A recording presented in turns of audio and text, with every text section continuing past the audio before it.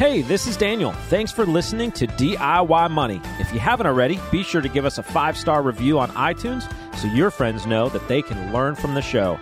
Now, enjoy the show.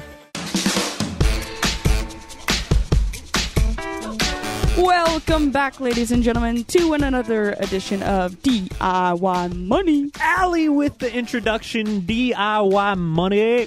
At it, girl. I had to get some energy out. I like it. That's great. You've been doing all kinds of stuff to get your energy out lately. Yeah, I've been very busy this week, really. What's been going on? What have you been doing? Oh, man. Well, my roommate gets married on Saturday. Okay. Very excited about that. Mm-hmm. So one of my best friends actually my prior roommate before this one, and for a while we all lived together, is in town. So yesterday we did a big climbing adventure in the gorge. I have 3 people sleeping at my house right now. Wow. It's been wild. Yeah, you said you guys climbed like all day.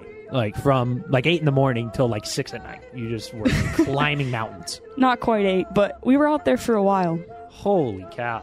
Do you do that often? No. Okay. No, I climb indoors often.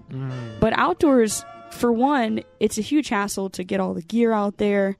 And unless you're going to be out there for, in my opinion, 3 or 4 hours at least, to me, I don't know if it's worth packing all that stuff or not. Huh. But so that's cool. So what's the rest of the agenda for the weekend? Any other fun, exciting? Oh, man. I mean, the wedding, right? Yeah, of course, the wedding. Okay. She's doing quite the DIY in a very literal way, not the show, technique on her wedding. So we're doing a lot of the catering and things on our own, which will be sweet. You're cooking? But I was told my job on Friday is to cut enough vegetables for 250 people. Wow. So that's going to be a task. Wow. What vegetables are you cutting? I haven't been told yet. I think she's doing like a normal charcuterie. Did I say that right? Yeah. Char or char? I'm not bougie enough to know. I don't know. I don't know why I asked you. Daniel. Yeah, that's true. He would Daniel know. would He'd be like, it's a charcuterie board. Yes, exactly. Charcuterie. So you're cutting charcuterie boards for 250 people. That's the plan. That is my nightmare. That sounds terrible. I'm sorry. That sounds so terrible. You're not a veggie cutter guy? I mean, I love cooking, but for 250 people, that's a lot of vegetables. Wow. We shall see. What do you cut for a charcuterie board? I think it was just like cheese. Well, yeah, I think normally it's cheese and like olives and stuff, but then she's doing like a veggie tray. I guess that's not technically you're the charcuterie. I'm the veggie gal. Okay. And then we're doing, of course, hanging all the decorations, and then we have the rehearsal dinner, and then everyone is sleeping at our apartment, which will be tight to say the least. It's going to be a crazy weekend. I tell you what. So I got married about 8 months ago. That gives me PTSD. That is, yeah, I remember those times. I'll count you out for helping cut veggies on Friday. I'm not coming to All right, I won't bring them by the office. That is the last thing I am doing for sure. All right, well, have fun with that. Yeah, be praying for us. Great. Well, some housekeeping odds and ends. Make sure you send us our questions. We've been getting really good questions. You guys have been keeping them around a minute. It's podcast@DIYmoney.org. That's podcast@DIYmoney.org. Send us a question. We'll send you a $25 Amazon gift card for sending that over to us.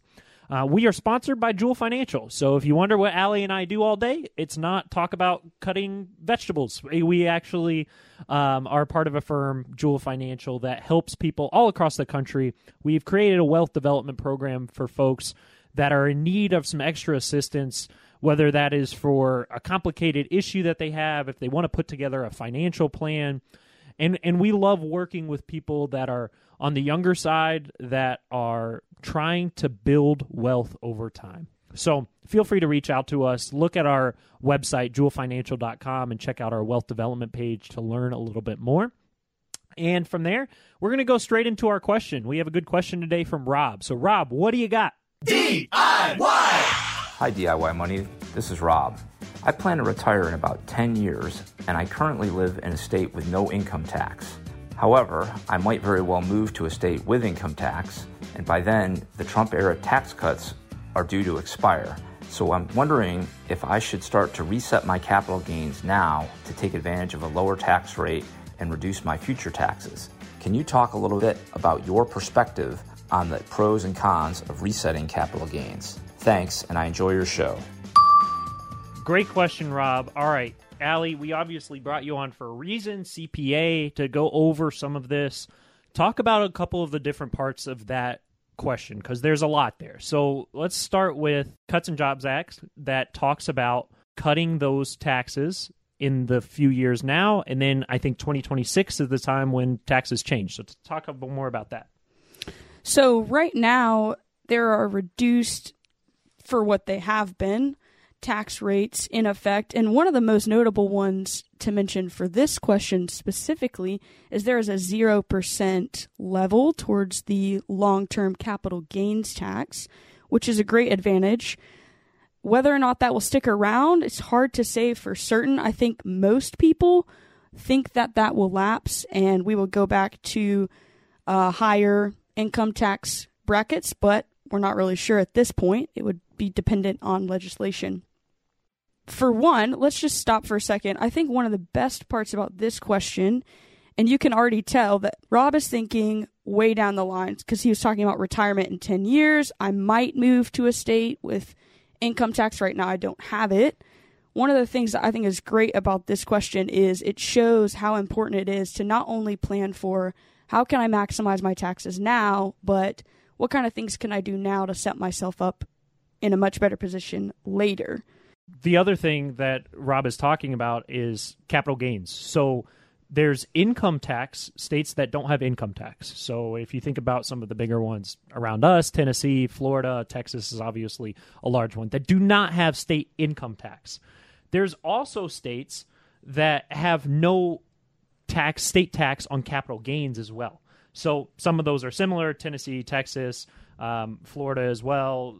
I think New Hampshire, Nevada, they might all be the same. I'm not 100% sure, but as the ones that don't have income tax. But what Rob is really asking is if I have a certain tax rate now that I know I'm pretty much locked into, I know exactly what I'm going to pay in taxes now. There's uncertainty because my taxes could be higher in the future, especially when I get to retirement age and I'm actually going to need some of this money, right? I'm actually going to need to start drawing money out of my accounts and living off of it. So couple different angles. When you're thinking about state income tax, the money that Rob would be taking out of retirement accounts to live off of in retirement, that would be a savings if they stayed in the current state that he's in that doesn't have income tax. But kind of tackling his core question of capital gains in the state that he is now, when he says resetting those, I think what he means is just selling some of the gains that he has currently, paying the capital gains tax, rebuying whatever it is, and then having that grow and not have as much gains whenever he's in a state that takes those taxes away. So, Allie, what do you think of that strategy? I think that's generally a good strategy. Two things that you would need to balance in taking that approach, and actually I commend this. I think it's very common for people as they approach their taxes to think only about how their federal income tax will be affected and not even think twice about state. Right. Just say, it's the lower tax percentage typically. Who cares? So I would caution someone to make sure that when doing that, they're still thinking about the long-term implications of their federal taxes and not just that they have no income tax on the state for now. And this is what I mean by that.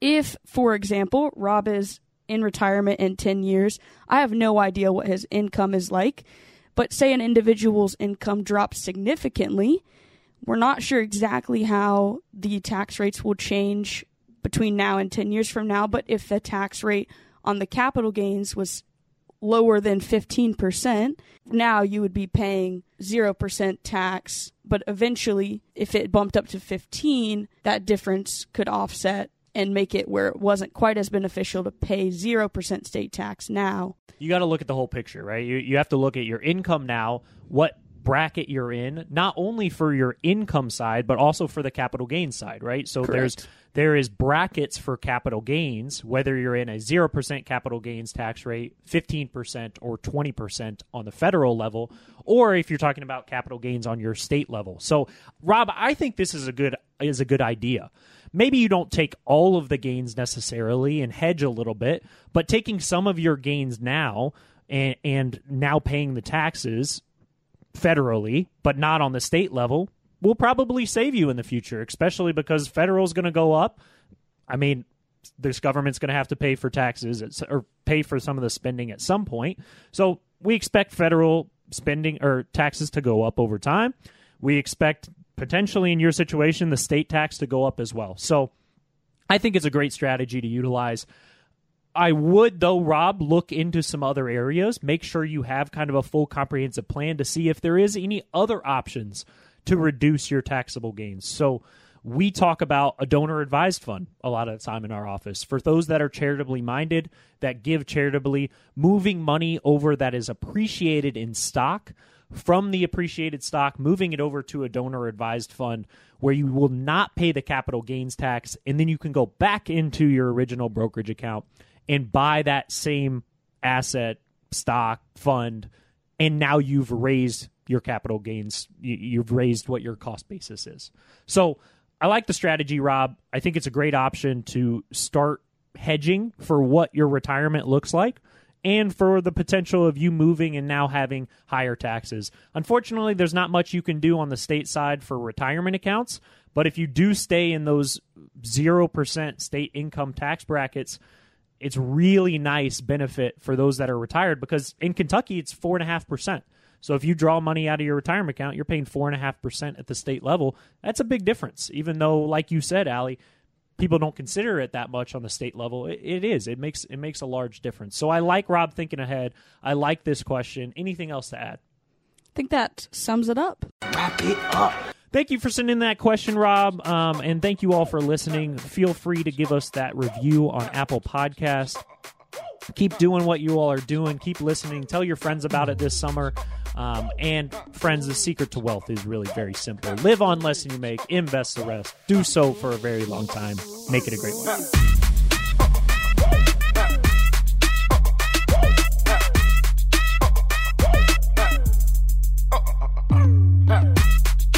Thanks for listening to this episode of the show. If you want content delivered to you regularly, be sure to follow us on Instagram at DIY.money. And if you want your question aired on the show, be sure to send that to us, and you'll get a $25 Amazon gift card. This show is for entertainment and educational purposes only and is not intended as personal financial advice. Before making any financial decision, please do your homework and consult a financial advisor as needed.